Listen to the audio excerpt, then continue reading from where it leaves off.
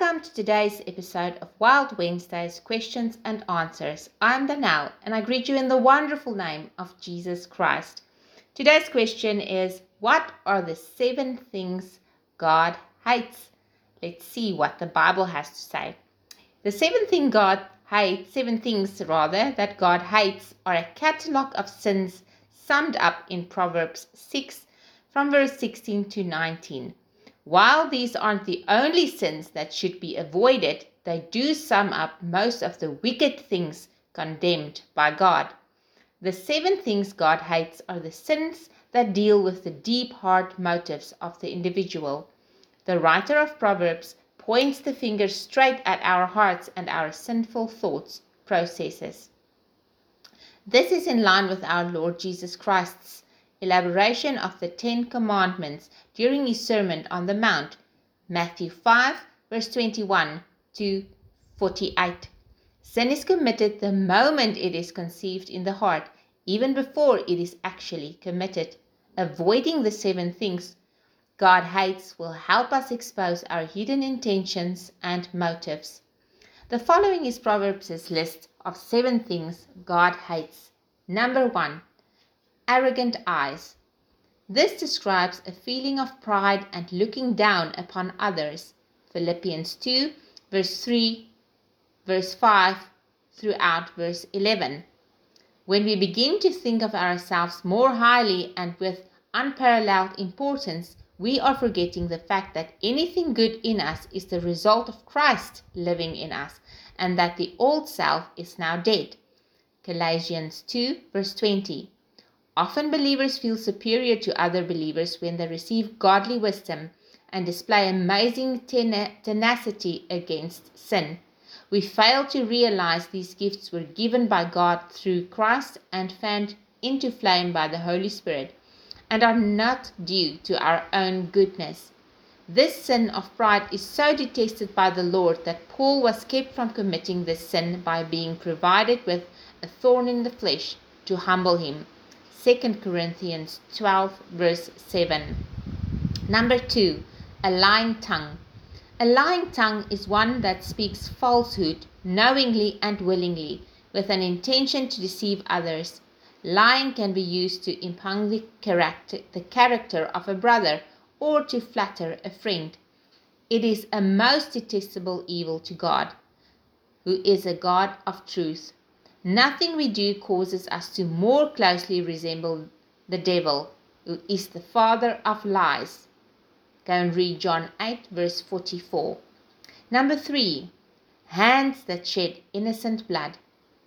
This refers to cold-blooded murder.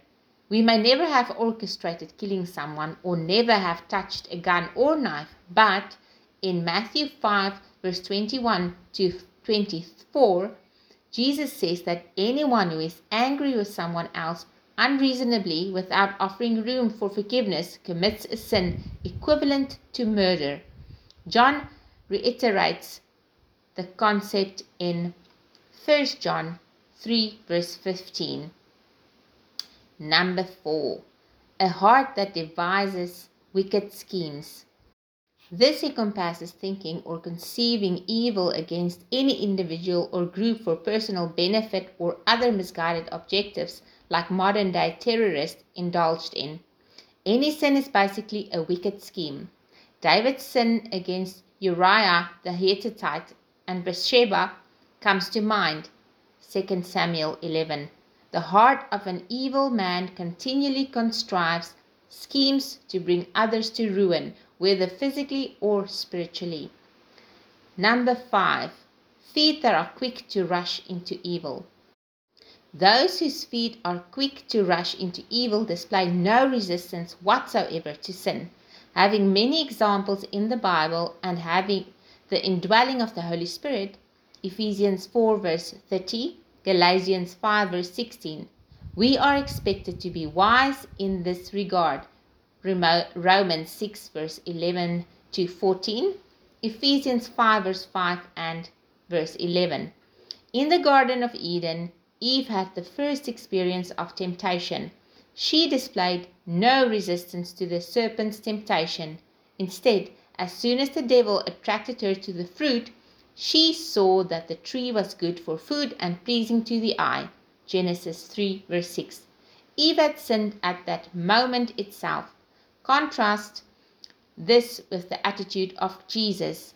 When tired and hungry, after 40 days and 40 nights of fasting, he refused to yield to the devil's temptation and killed the temptation in his mind without allowing it to grow into sin.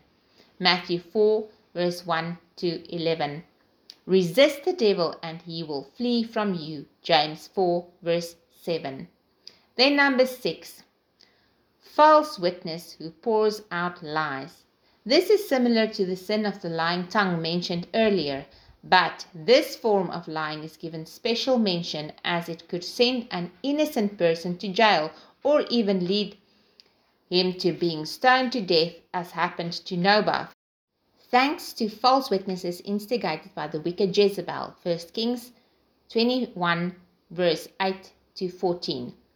The prohibition against bearing false witness is the ninth of the 10 commandments, and the New Testament is equally condemning of it. Colossians 3 verse 9 to 10 explains the reason for the continued prohibition against lying. Christians are new creations in Christ. 2 Corinthians 5 verse 17. And as such we reflect his nature. We have been released from our old self with its evil practices such as lying and bearing false witness. A man who stirs up dissension among brothers is number 7. Brothers are created by God to live in unity. Psalm 133 verse 1 and 1 Thessalonians 4 verse 9. Believers are brothers and sisters since they have one Father God and one brother, Jesus Christ. The church is also the bride of Christ. Ephesians 5 verse 25 to 27. In many situations, strife among brothers and even within the church seems unavoidable, but anyone who purposely causes disruption to peace in the body of Christ will displease God above all, since that person gives room for others to sin and for himself to sin further. 1 John 2 verse 9 through 11. 1 John 4 verse 19 to 21. Moreover, Jesus pronounced a great blessing on peacemakers, the privilege to be called sons of God. Matthew 5 verse 9. I hope you understand how strongly God feels about these 7 things and that he really detests them. Till we speak again next time. Shalom.